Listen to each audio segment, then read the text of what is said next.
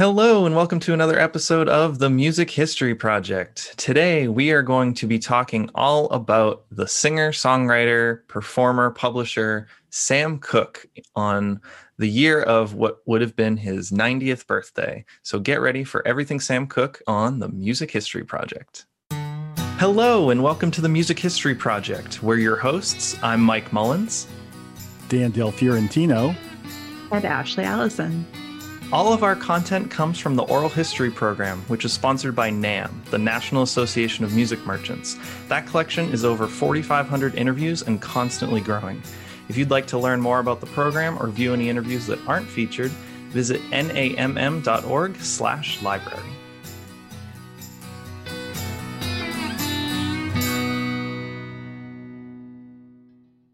Welcome back, everybody, to the Music History Project. We are super psyched to have the opportunity to highlight one of the careers of one of our heroes, Sam Cooke. What an amazing career this guy had, and what's really super cool as music fans, fanatics, really, you can call us, we love the opportunity to find the opportunity to highlight somebody like Sam, thanks to the fact that we've interviewed people that were influenced by him, that knew him, that worked with him. So we're going to interweave some of those stories today from the NAM Oral History Program in order to highlight this incredible career. So to get started, we're going to go through a little bit of Sam's early history. So we have a nice setting for all these wonderful folks to talk about their experience with him. Sam was born in 1931 in Clarksdale, Mississippi. He was the fifth of 8 children. His parents, Charles and Annie. Charles was actually a minister. He went to the same high school as Nat King Cole, so that's kind of exciting. But before Something that, in the water there. yeah, right. And that was in Chicago. His family moved to Chicago when he was only 2 years old, I believe, in 1933. And his career started pretty much right away when he was a kid. When he was 6 years old, he started singing with his siblings in a group called the Singing Children. So he definitely had a musical family, a lot of gospel influence for sure. And then fast forward a little bit, when he was 14 years old, he started singing in his first group as the lead singer, and that was the Highway QCs. So he's, a performer his entire life. It really started right from the beginning. And his younger brother, LC, was actually a member of a doo-wop band as well, Johnny Keys and the Magnificents. So again, music was everywhere for this guy. And Absolutely. In 1957, he added the E to his name just because he wanted to be, more of an individual. He was starting to sing lead and write his own songs. And that kind of leads us to where he was starting to influence the pop charts. He was bringing gospel music over to the pop scene, and the younger generation was starting to hear gospel music, which was exciting. The one thing that strikes me, Mike, when you're talking is Sam Cooke's feel. It's really hard to describe the essence of a singer who kind of goes way above the norm. And the fact that he brought in so many different elements of different types and styles of music into his own, to me, that's the feel. He had it. And it's an interesting thing. You said that he was born in Clarksdale, Mississippi, which, by the way, has this awesome Delta Blues Museum. But also other people who were born there, just talking about what Ashley said about something about being in the water. John Lee Hooker, Muddy Waters, and Ike Turner were also born in that small town as well. So something should be said about that. Definitely something in the water or absolutely. in the air or something. And, the Reverend Charles Cooke, his dad, as Mike said, was a reverend of, I think it was called the Church of Christ. And what some of us growing up in the church music scene, we refer to as sort of the holy rollers of Southern gospel. And what I mean by that, very respectfully, is very energetic singing and performances throughout the church services. So imagine all of that blues background, that, drive for music, all of these things are starting to mix together now. We can start to see this amazing talent really come out and shine, not just as a performer and singer, but of course, as an incredible songwriter. Hey, Dan, would you say that they were cooking together? All those with I the couldn't E. resist. Yeah, Couldn't cooks were resist. cooking. So let's get started a little bit on this podcast and hear some of these great interviews that we have. The first interview we have up is with Ellis Hall, who talks a little bit just about the impact of Sam Cooke on his career and just in general in society. And you actually get to listen to a little bit of him singing one of Sam Cooke's songs. So start off with some music here. Awesome. So here is Ellis Hall. Sam Cooke was one of my big influences. Listening, that's the sound of the men working on the chain gang. And I remember listening to that melody and how sad it was, but yet it made me feel something inside, like I was dancing, you know. It's like, wow, how do I explain that dichotomy, as it were, the opposites? I'm feeling so intensely happy hearing the music, but at the same time, the sadness. That's really the first time I cried when I heard a song. You know, give me water, I'm thirsty, my work is so hard. When I heard that line, I don't know why, but I just started crying, and Mom came in and said, "What's the matter with you?" You know, I said, "Nothing, the music, there's no way to explain." I'm just essentially like a 6-year-old kid, 7-year-old kid hearing this. And it's like, I don't know why I'm crying, but it makes me feel so exhilarated to hear that, but at the same time, so sad. Yeah. And, you know, to this day, that is my thing. 'Cause I really tell folks all the time, I am honored to be the vessel. What does that mean? The vessel means everything is coming through me. When I leave myself open to receive that, get on the train for the audience or get out the way, because it's coming through. There's no denying the power. So did you sing in church as a kid? Not like people would think. You know, it's so funny because I would sing, "Yes, Jesus loved me," and I'd be singing so loud, and my mom would say, "Shh, you can't sing that loud." But I didn't know any other way. And like I said, my mom swears I was in the womb dancing, singing, and playing.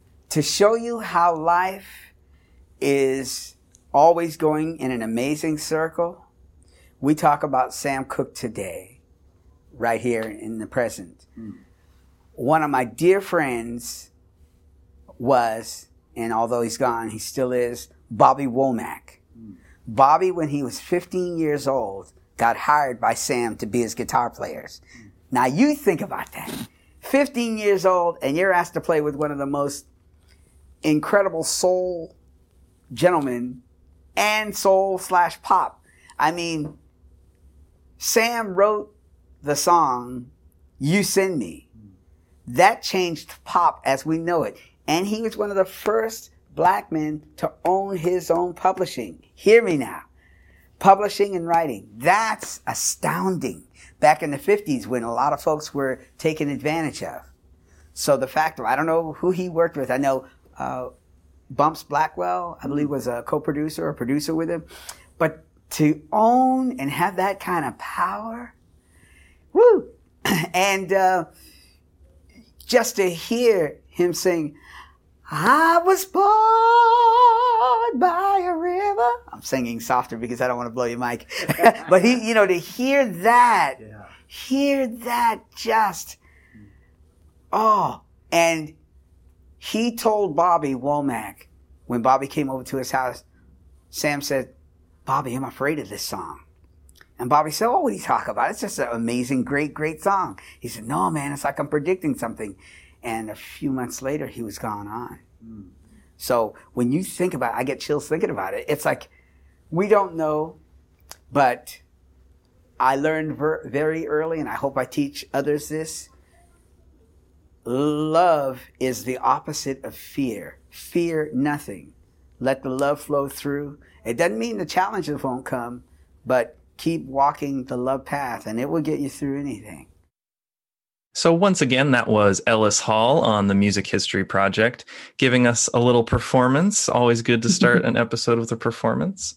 And Sam Cooke, I mean, what else is there to say? Well, what's really cool is Ellis started us off because he was influenced by Sam. I didn't know the man, but was totally into his music and completely influenced. And one of the reasons Ellis started his own career was because of the people he listened to, including Sam. So I love that because, you know, I think at the heart of Sam Cooke, to me, is the expression of music. And he would, I think, greatly appreciate the fact that we're remembering some of his influences and some of the charges that got him excited about being involved with music. And I think what's interesting, and I pause for a minute because I think it's important to talk just a little bit about the origin of the quartet gospel groups. They really started off being called Jubilee Singers. And the very first actually goes way back to 1871 when Fisk University in Nashville was looking for some funding to continue their operation. They started basically as a small college for freed people of color, and it was very difficult to get funding. There were some people that were definitely helping with that, but the guy who was in charge was George L. White, and a shout out to him because he was a guy who got together some of the students that he heard singing and said, heck, if we put these guys on the road, we could generate a little bit of financial revenue for the university, which is exactly what happened. And they actually toured not just the United States, but also into Europe. And the songs that they played were mostly spirituals and songs going way back in all of their backgrounds that were very meaningful to them and religiously based, but not charged necessarily with the same sort of energy that we think of some of the quartet singers of, let's say, the 30s and 40s that was a direct influence on Sam Cooke. But nevertheless, these are the people who really pioneered this concept of taking sort of the story of the Bible, putting it to music and getting people involved, getting them energized, you know, with two lead singers and two backup singers with altering rhythmic approaches. It was very compelling, really exciting. And Dr. White called them the Jubilee Singers. And for my money, that was really the foundation for what was to come. And what was to come wasn't necessarily chart-topping hit recordings. We don't really know all of these quartet names as well as we know the big bands of the 30s and 40s and the singers of the 50s and the rock and roll stars. But during that entire stretch of 60, 70 years, these quartets were all over the place and very popular amongst their audiences. It includes the Golden Gate Quartet, fantastic group, the Dixie Hummingbirds. If you guys ever have a chance to listen to some of these groups, they had harmony like you would not believe. There was a great line. I was trying to figure out who said it because I wanted to quote them, but I couldn't find it. I just know in the back of my mind, somebody once said of the Dixie Hummingbirds, they were so tight you couldn't put a piece of paper in between their harmonies. That was a great line because they were all in sync and they all had that same passion and that same drive. And I think as quartet singing progressed in the 40s and 50s, I think the energy level really started to take off. Not that it wasn't there before, but it was much, in my estimation, much more showmanship as well. You know, it was grabbing the audience, getting them involved, you know, not just shaking the rafters, but getting people off their butts and dancing. Can I say that? Okay.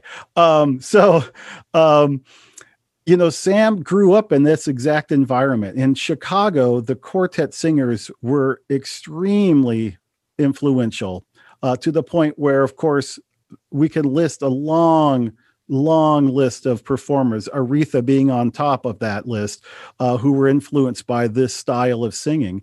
And I want to make sure I say that today there are still a lot of great quartet groups in Chicago alone. I mean, they're all over the place, but Chicago still has the Harmony Boys, Rapture. I think In Touch is still performing. These are great groups that continue that same tradition. And I think it's important to say that. Well, that's a lot. I want to say that along the way, about 1926, I believe, in Trinity, Texas, there was a young man who had an idea of starting his own group. That was Roy Kane, and his was called the Soul Stirrers. The Soul Stirrers, of course, is the group that later Sam Cooke joined and became the lead singer, and also became the lead songwriter. What's really cool about what Sam did when he joined this group at the age of 19 in 1950 was, like other members of these groups in the past, wrote their own songs. He also did this while incorporating some of the early spirituals that go way back, 50 or 60 years before that. So I think that's important to say because those traditions were very important to him. He was keeping with that. And I think there becomes a struggle in his career about 1957 when he decides that he wants to at least try to record some secular songs, non-church related songs. When I was growing up, the word secular was a really bad word. That meant that it wasn't God's, message. And that was in the 70s. I can't imagine what it was like in the early 50s for Sam growing up in that environment and trying to stretch out a little bit and saying, hey, I want to do something different here. So his first recording was actually under a different name, Dale Cooke, because he didn't know how it was going to go. He didn't know if his reputation was going to be ruined as a gospel singer. And if his solo career in pop music wasn't going to work out, he wouldn't have anything to fall back on. That's interesting to me. It's telling because he was a risk taker, but he didn't want to ruin it all. And that tells me how difficult stretching out into secular music was for a lot of performers. And this reminds me of the tales that were told to us by the Chamber Brothers. So shout out to the Chamber Brothers, and also for all those who would like to learn more, we have some great full interviews on the website with Willie and Joe, who talked about their upbringing in the gospel circuit and how difficult it was for them to even perform, not even doing secular music in the early days, but doing it in different venues like bars and honky tonks where the people were, who needed to hear the message, according to Joe. So I think it's important also to try to empathize a little bit with what was happening around Sam when he was doing these things. And that's sort of the reason I wanted to give this background, because I think it was difficult. I think it was a challenge. And I think it was a huge surprise when he wrote a song called You Send Me that the producers of the television show, The Ed Sullivan Show, wanted him to come on and perform. That was a complete surprise to him. It was a great hit, but just the fact that he's getting exposure at that level, and as an African-American on a mostly white television program, although Ed Sullivan was great about doing that, there was just not many choices, I think, at that time. It was a big deal. It was a really big deal, and it was a great way to launch an incredible career. Definitely. Well said. I also remember there's a little story that just popped in my head as you were talking, Dan, about how I heard all these single women would show up to church a little bit more often when Sam was singing. So, it's their covert way of getting more people to come into the church, listen to Sam. An incredible history, I think, for sure. The Soul Stirrers, by the way, if you want to hear some of their tunes, there's many to choose from, but I would like to recommend a few. Touch the Hem of His Garment was one of the first ones I listened to with Sam on lead. Jesus Gave Me Water, By and By, Father Alone. And of course, even in the 60s, after Sam was a well-established solo artist, he hired his compatriots, the Soul Stirrers, to back him up on some of his recordings and some of his own, including the 1960s, All I Need to Know. And then there was another tune that's the top of my brain. Let me look at my notes real quick. Oh, That's Heaven to Me. That's one of my favorite tunes that Sam wrote that had the Soul Stirrers in the background even after his solo career. So he didn't leave it. He didn't leave it behind, which I think is important to say, because I think that was important to him, that just because he's having these pop hits doesn't mean that he forgot about his roots. So, by the way, the Soul Stirrers are in the Rock and Roll Hall of Fame as early influences, and they're also in the Vocal Hall of Fame, which I think is really a testament to it wasn't just Sam that made them an influence, but certainly he helped. And I have to say, speaking from another generation that's not in the 50s, 60s, or 70s, listening to Sam, you can hear that, you can hear the spiritualness of his voice and the meaning of everything while he sings still, to me. And Right. knowing and learning of that background, it makes perfect sense why some of those songs just sound, almost otherworldly or heavenly, if you will. That's right. I mean, pop music, American pop music particularly, has roots in gospel music. We all know that. But there were some individuals like Sam that made it extra clear. Yeah, like Aretha, I would say too, would be in that Absolutely. ballpark. Like, yeah. you feel like you're going to church no matter what they're singing. That's right. Amen. Amen. So we're going to get back into our podcast and listen to a little bit more of our interviews. Coming up next, we're going to listen to actually two musicians that toured with Sam, actually toured with him. I think they were both together on the same tour. One of the first interview we're going to hear is of Tommy Roe, and he had a couple hits, including Dizzy and Sheila, and also Chris Montez, who had a hit, Let's Dance. And so they're going to talk a little bit just about touring with him, and also kind of give a little bit of an insight into some of the challenges that Sam and other performers experienced while on tour, especially in the South. It's just a very interesting perspective and understanding of what they had to kind of go through and deal with. So we're going to start off with Tommy Roe first, and then you're going to hear a little bit from Chris Montez. Sam Cooke was such a tremendous entertainer. I mean, just, being on tour with him, my first big tour, and it was a learning experience. It was weird because it was through the South during the early, and of course the South was segregated in 1962. And so the one reason they had a white artist on all those tours was really the convenience of getting fed, because they couldn't go in the restaurants. So actually, I was kind of like a runner. They'd pull the bus down to park, several streets down, and there were no McDonald's or Burger Kings, no Holiday Inns, none like what we have today. It was all mom and pop stuff.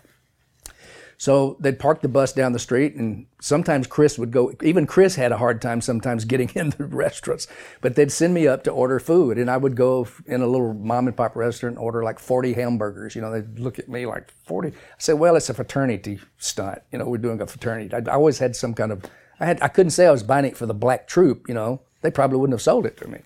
So I would get the hamburgers, go back to the bus, and they would all be happy with their burgers and fries and everything, and we'd go to the next gig. And I remember one night in Mississippi, we got pulled over by the highway patrol, and they kind of did that all along during this tour. They would like kind of, I don't know, they'd see a black troop, a bus, and they'd pull them over just to like harass them or something.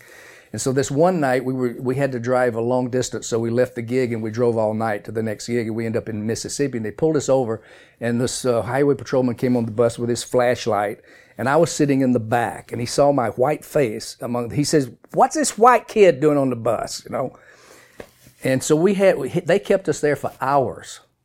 I tried to explain to him that I'm Tommy Roe. I have the hit Sheila, and I'm touring with this troupe.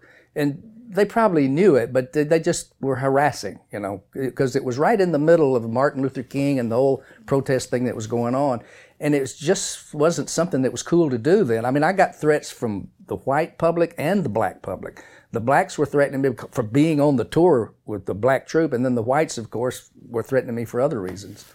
So towards the end of the tour, we had a show in Nashville, and when we got to Nashville, I hooked up with Felton. He was living there, or thinking about moving there at that time, and my manager at the time, Bill Lowry, they pulled me off the tour.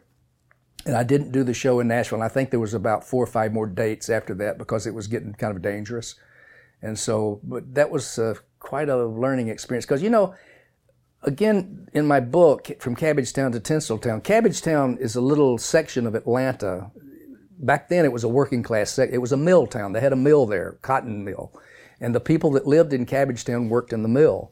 So it was a real working class neighborhood. But, you know, just a few blocks down the street was the black section of town. So, I mean, we were really enduring the same reality, but just, you know, it wasn't across the tracks. It was just a few blocks down, you know. So I was playing with black kids all the time, you know. We played together in the streets and, you know, played games. So I never, it was just a reality that I was born into of segregation.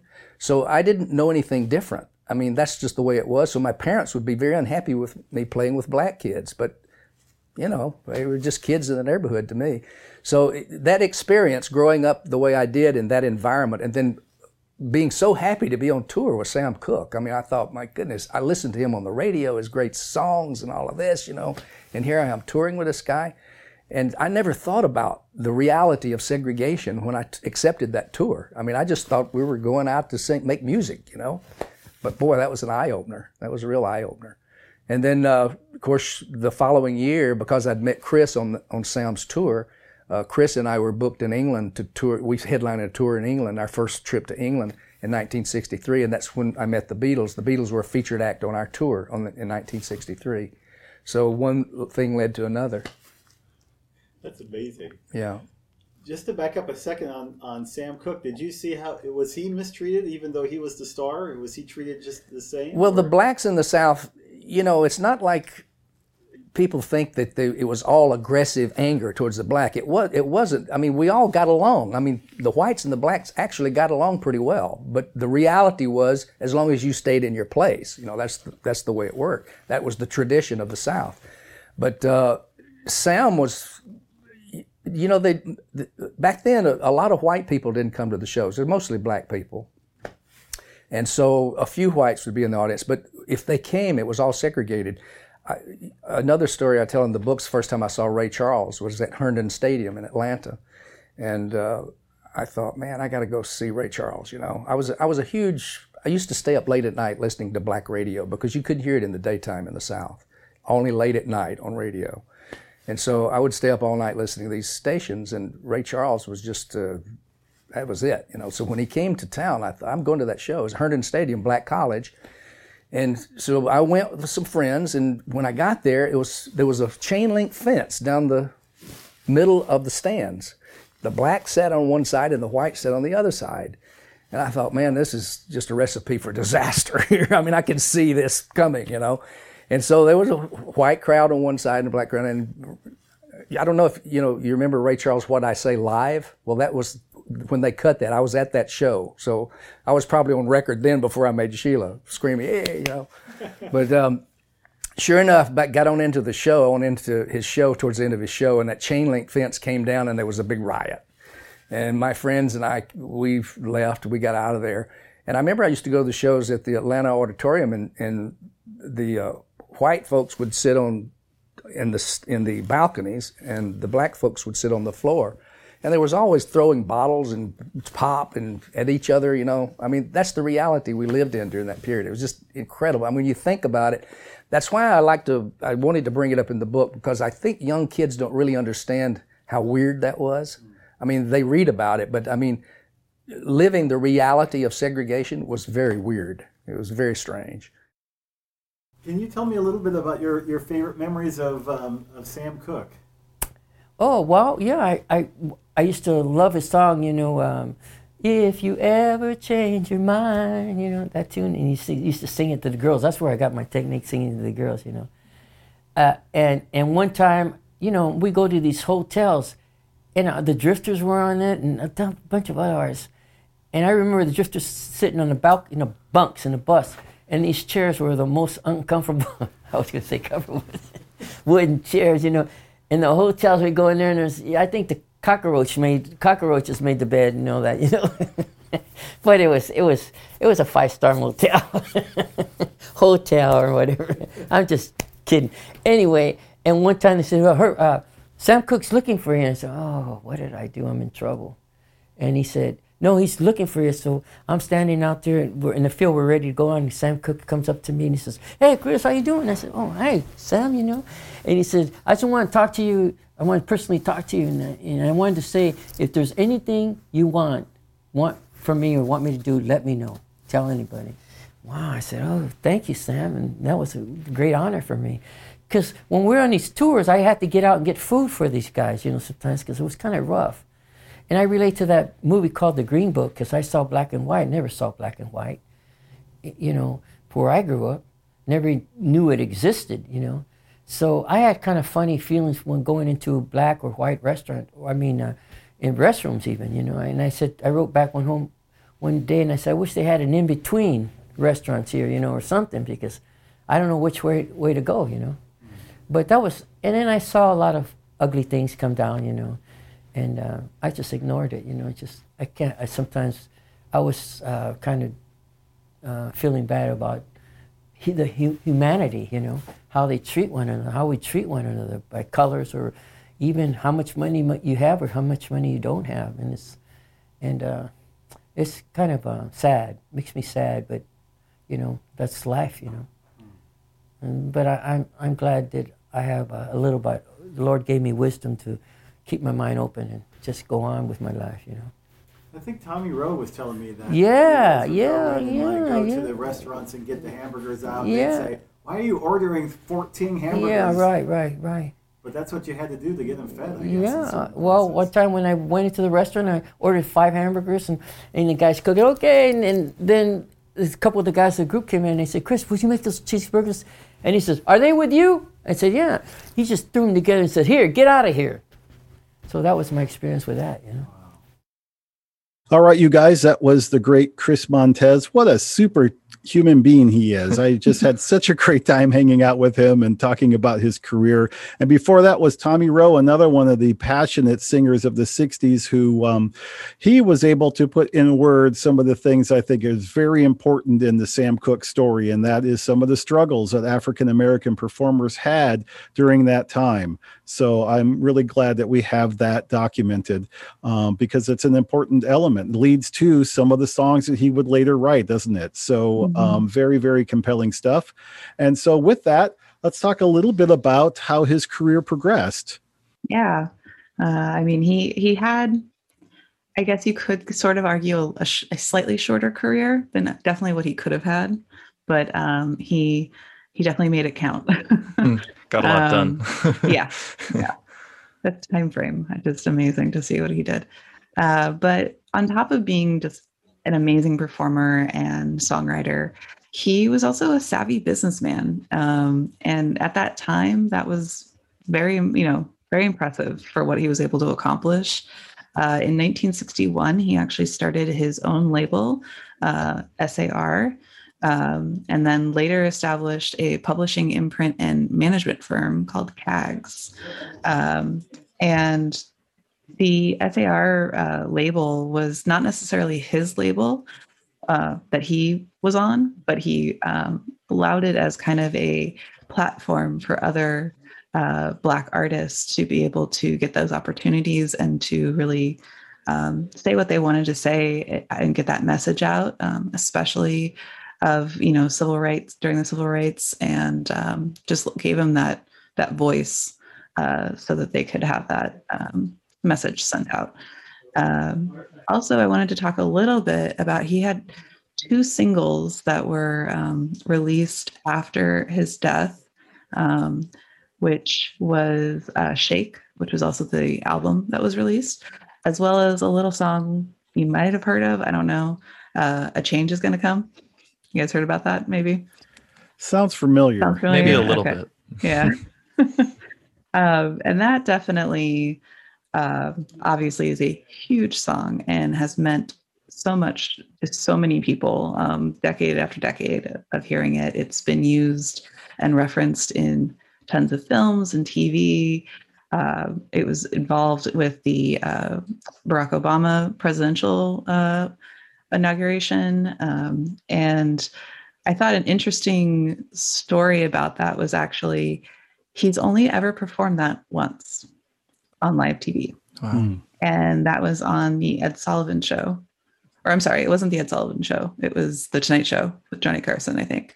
And it was on February 7th, 1964, which was 2 days before another huge musical moment in life, which would be the Beatles playing. So it got a little overshadowed. But that was the only time he ever performed that for an audience and live. And then he unfortunately passed away soon after that. But he wrote that song based off of some personal experience that him and his wife had while trying to book a hotel, booking a reservation, showing up, and then being pushed away and saying that they were full. And so they had to go to another hotel, and they were actually, the police were there waiting for them to arrest them because they had made some, public disorderly conduct. So that kind of was the catalyst for him writing that song. And he also pulled a lot from his from growing up and just things he had experienced. So that's just, one song of his, but such a meaningful song, and just a song that still lives on to this day and has just as much of an importance in society and in the civil rights movement today as it did when it first came out. I just thought it was an interesting story of his background. And he was also a little, I would say a little uncomfortable performing it, I think, is what he had mentioned, just because it was he kind of referred to it as a very sad song, but it was something that really had to be said. So, well, it represented a struggle, didn't it? And I think that that's uncomfortable for a lot of people. And the messenger has to be ready for that unacceptance. And I think that its impact really didn't flourish until sort of the height of the civil rights movement, and even beyond. And, in the United States, at the beginning of the pandemic in 2020, as many of us know, there was another reminder of how there still is a struggle, and a change is going to come. The lyrics seem just as appropriate in 2020 as they did in 1964.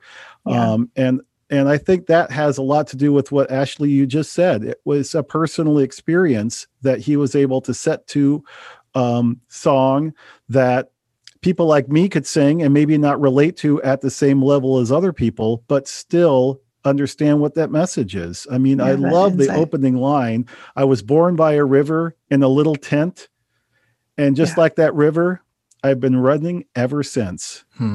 I just...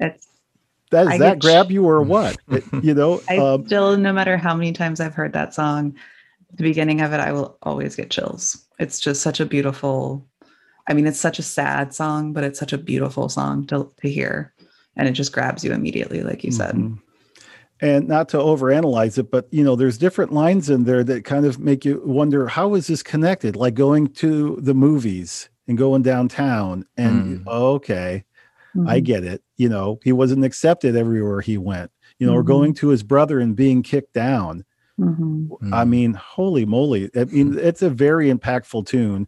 And I think I don't necessarily understand all of what he was trying to convey. I can't pretend that I do, but I appreciate the fact that he tried so hard, because it is an anthem and it is something that I feel like I can be a part of, at least in my own world, because it's so impactful, because it was so emotional, and because it's so meaningful to all of those who don't want this struggle to continue anymore. I'm tired of it. And so was he. And that was a long time ago. So an amazing song, and done so very creatively, as you pointed out. And I think another thing that you reminded me of, Ashley, was at the height of his career, he was a hero. You know, he was a hero to the gospel sect. He was a hero to little African-American kids. He was a hero to musicians and songwriters. He was a hero. He was a true hero. Yeah, he was. Very well said, everyone. Really good stuff.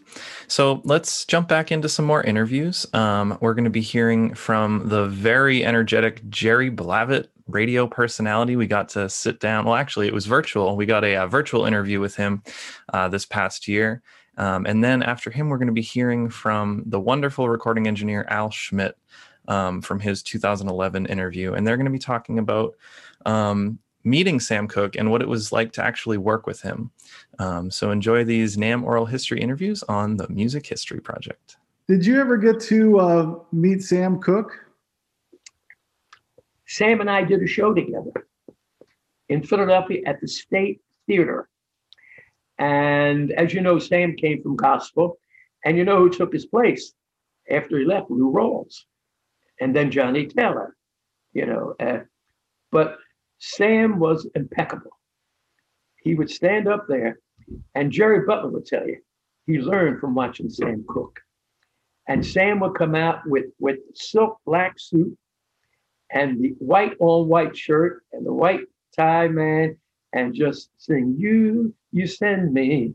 And the girls would go crazy. I mean, I was invited and I couldn't go. You know, Bobby Darin opened up the opportunity for performers back in the day to work at the Copacabana. The Copa before Bobby was Sinatra, Sophie Tucker, the big names, Sammy Davis Jr., big comedians. And they booked Jules Podell, booked Bobby Darin during the prom season. And he only booked him for the weekend because it was prom. Well, lines around the block. He wound up keeping Darin for 2 weeks. Walter Winchell, big headlines. You know, all of the big, Earl Gardner, big headlines. You know, what is this thing, Papa? Podell said, hey, let's start the book rock and roll. They booked Sam, but Sam died. It didn't make it. They canceled him because it didn't make it at that time, you know, because he had only You Send Me, you know, a couple of songs, you know, Shake. I mean, the songs that he did were amazing, you know. Another Saturday Night, you know. So, but Darin opened up that. But Sam was something. Well, I wanted to make sure we talked about one of my all-time favorites, and that's Sam Cooke. And I've just learned that he's one of yours, too. Sam is one of my all-time favorites. I had dinner with him the night he was killed. We had... what had happened, I was Sam's engineer, and Hugo and Luigi were the producers at RCA, and I was the engineer at RCA, and I did all the Sam and the Saturday Night and Cupid and all those records. And so Sam and I became friends, and Hugo and Luigi, I got a promotion to the A&R department at RCA. I became a producer. And Hugo and Luigi left RCA to start Avco Records, another label. And so they were looking for somebody to produce Sam, and Sam said he wanted me. since I knew his style and we got along so well and all. So I started producing his records. I did the live album at the Copa. I did the Shake and a bunch of things. So we were, and he was one of my all-time favorites. He had a great personality. He was spiritually an unbelievable human being. And in the studio, there was nobody like him. I mean, his ears, and he wrote all those songs, and it was just wonderful. And his voice, it was just a gorgeous voice. And you put the mic up, and it just sounded beautiful. And so we had done the Copa record and a few other things, put some stuff together, and then finally we were meeting at Martoni's and having dinner, and we were talking about the next album we were going to do. We were going to do a blues album. And so we had this great dinner, and then I left. I had to go see another act, and I told Sam that I would meet him at another club, that after I saw the act, I was going to a club called PJ's. And he said, great, I'll see you there. And that was it. He went up to the bar, and I left and went to see this act, a guy by the name of Stan Worth, at a little club called the African Queen. And then I went over to PJ's, and he didn't show up, and it was about 1:30, and I left. I went home. Well, evidently, he got to the club about 1:45 with this girl that he had picked up at the restaurant after we had dinner. And he wouldn't let him in. It was late. They were going to close at 2, and they said he was been drinking, and they didn't want him in. So he left. Anyway, I got a call at 5 o'clock in the morning from one of my dear friends, Lester Sill, who was he was the head of Cold Gems. And he called me and he said, Al, Sam's been shot. And I said, oh my God. And I started to get up. I said, what hospital is he in? I'll go. He said, no, he's dead. I said, oh my God, it just broke my heart. And from that moment on, then the phone started ringing, and I was getting calls from London and from all the RCA people and so forth, wanting to know what happened, as if, I was with him when he got shot. I said, I don't know what happened. My wife at that time was a reporter for a newspaper, and she was able to get the police reports. So she was able to delve into exactly what happened or what they had in the police reports. So, it's just one of those things, Mistake of judgment. It was a horrible thing.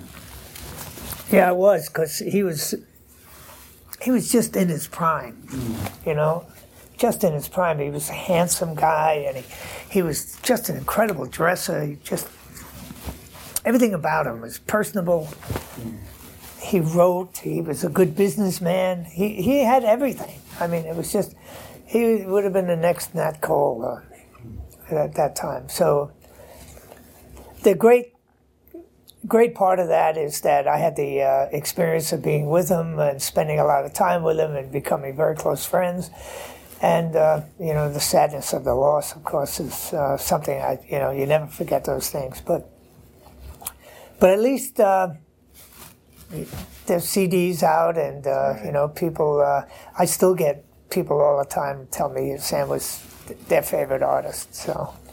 I always thought it was ironic that one of his last recordings was Bring It On Home. Yeah. Did you feel that too? Not really.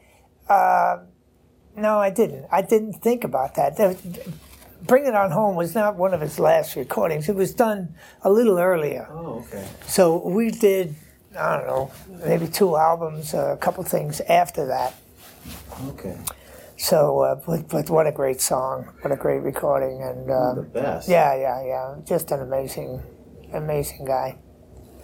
So, and the Copa album, I think he did the show at the Copa, and all the mob guys were there, and he killed it. He had worked there once before, maybe 5 years before, and stiffed, and so he this time worked up the show, and I was there with him, and they worked up the show, and we went up to the Catskills, and did the show up there one time just to iron out any kinks, and then came down to the Copa and did the Copa. And it was an amazing success. I mean, the people were tamping their feet and clapping and singing along. And, and Friday night, the Mafia guys would be there with their girlfriends. And on Saturday night, they'd be there with their wives, It was, it was really funny. Boy, you've had some amazing experiences. Yeah, I've been really lucky and blessed. All right, you guys, that was one of our heroes amongst the NAMM family, Al Schmitt, who we unfortunately lost a few months ago in early 2021. But a remarkable career and a remarkable person. And I brought a CD for Al to sign when I interviewed him of Sam Cooke's greatest hits. And he signed it and he said, "To Dan, this is one of my all-time favorite artists that I got to work with, Sam Cooke." And I thought, I don't think he signs that every time, but maybe.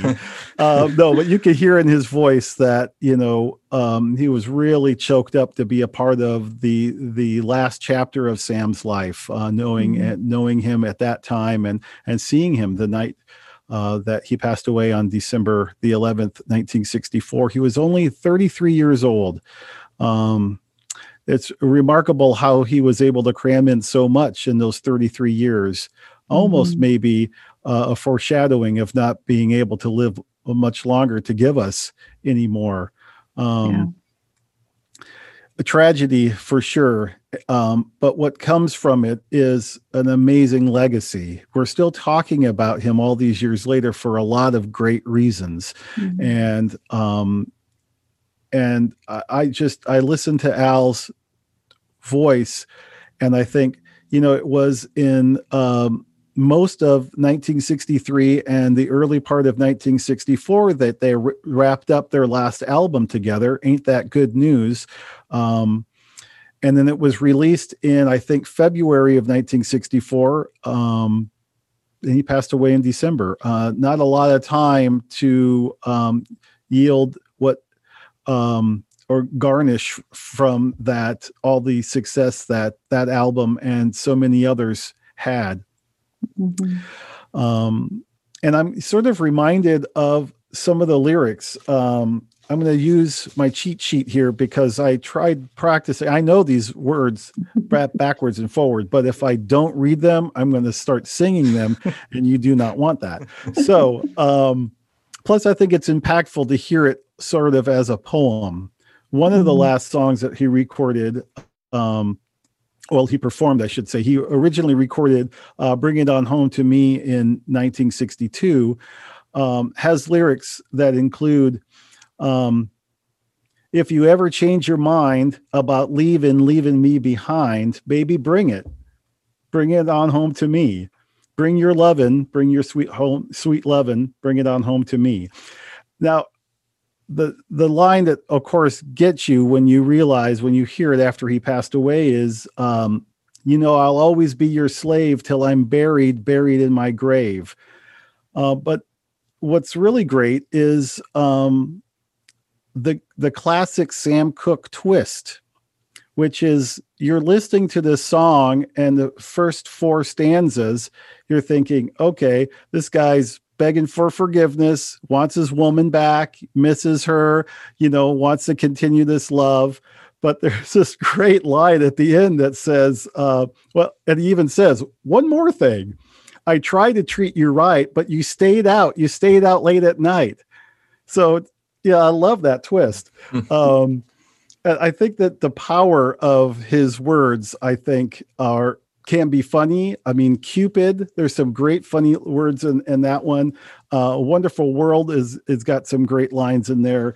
But the other one I really wanted to share with you is one I mentioned earlier that was a gospel tune that he wrote called That's Heaven to Me. I'm just going to read this one, the first line, because I think that to me, when I was listening to this song and watching the record go around, I can still remember trying to read, written by Sam Cooke as it went around my 45 player. was just how positive his outlook was about life. A flower that blooms in May, a lovely sunset at the end of the day, someone helping a stranger along the way. That's heaven to me. And I love that, because you can be spiritual without going to church, right? By appreciating what's around you. And I think that was a message that young Dan Del Fiorentino really absorbed. And I really appreciated that. And so as we are thanking Sam for what he did, I wanted to pass that along, because that has always been meaningful to me. Yeah. And I mean, it goes back to what I was saying a little earlier, where you feel like you go to church when you hear him sing. And I think that there are a handful of artists that are able to capture that and kind of really bring that spiritual, not necessarily church, but just like having that spiritual connection to music. And he definitely had that. I also, speaking a little bit of what you just said, I would argue that Chain Gang kind of has a similar thing, where it's a little bit of an upbeat tempo, but once you start reading the lyrics, you're like, oh, this is something not upbeat at all. Yeah, that's and again, right. just kind of having that the play on words and happy beat to a not so happy message. Right. Well, like sad mood, that is a very simple lyric, but it's amazing how soulful he performs it. I was going to read those lyrics, but I realized really what's missing is him.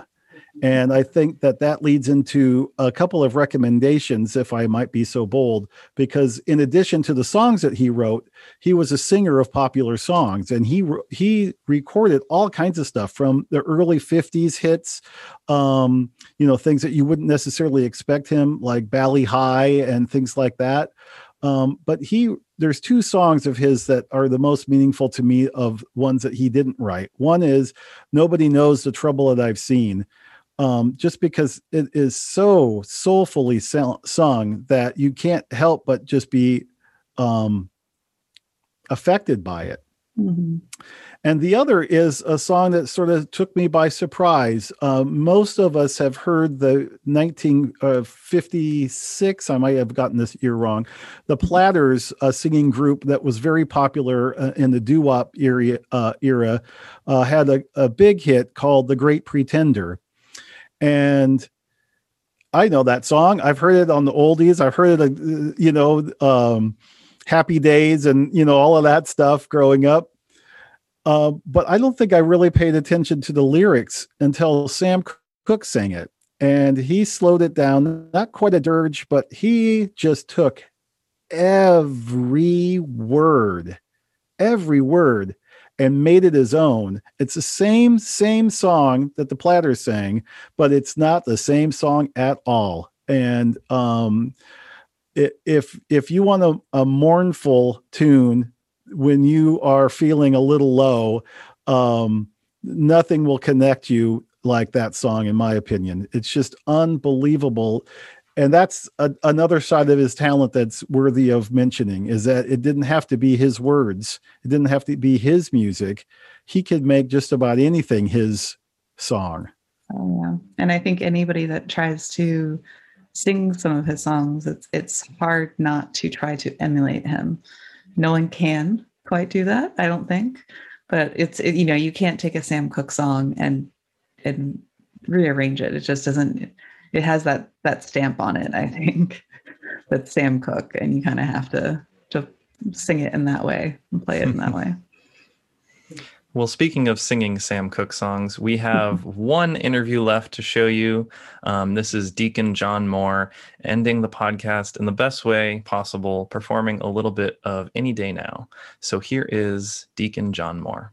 The one I sing at a lot of funerals is a song that Sam Cooke did years ago called Any Day Now. And it, the words, just really get to people, because the words go like, one of these mornings I'm going away. Any day now I'm going to heaven to stay. How soon? Maybe morning, night or noon, but I'm a-going to see the Father, and by His side I'll stand. There'll be no more sorrows, no sadness, just only complete gladness.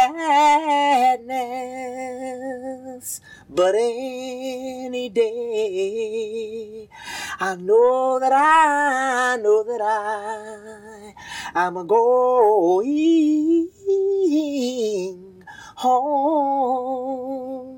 Then I'll shout hallelujah, and your praises you name. But oh, any day, I know that I am a-going home.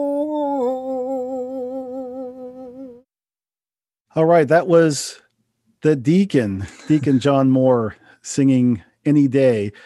And I just wanted to say that being right next to Deacon when he sang that song was one of the most powerful moments of my career as an interviewer, without a doubt. And you can tell why. So thank you all for joining us and allowing us to remember the great Sam Cooke. Yes, and we will be back again in 2 weeks with a brand new episode. Special reminder, if you'd like to see the full video versions of this podcast, you can always head to nam.org/library/podcast to see our full video podcast. And until 2 weeks from now, bye-bye. Bye. Bye-bye. Thank you for listening to the Music History Project. This has been Mike Mullins, Dan Del Fiorentino, and Ashley Allison. If you like what you heard today, please subscribe on iTunes and leave us some feedback. If you have recommendations for future episodes, just shoot us an email at library@nam.org.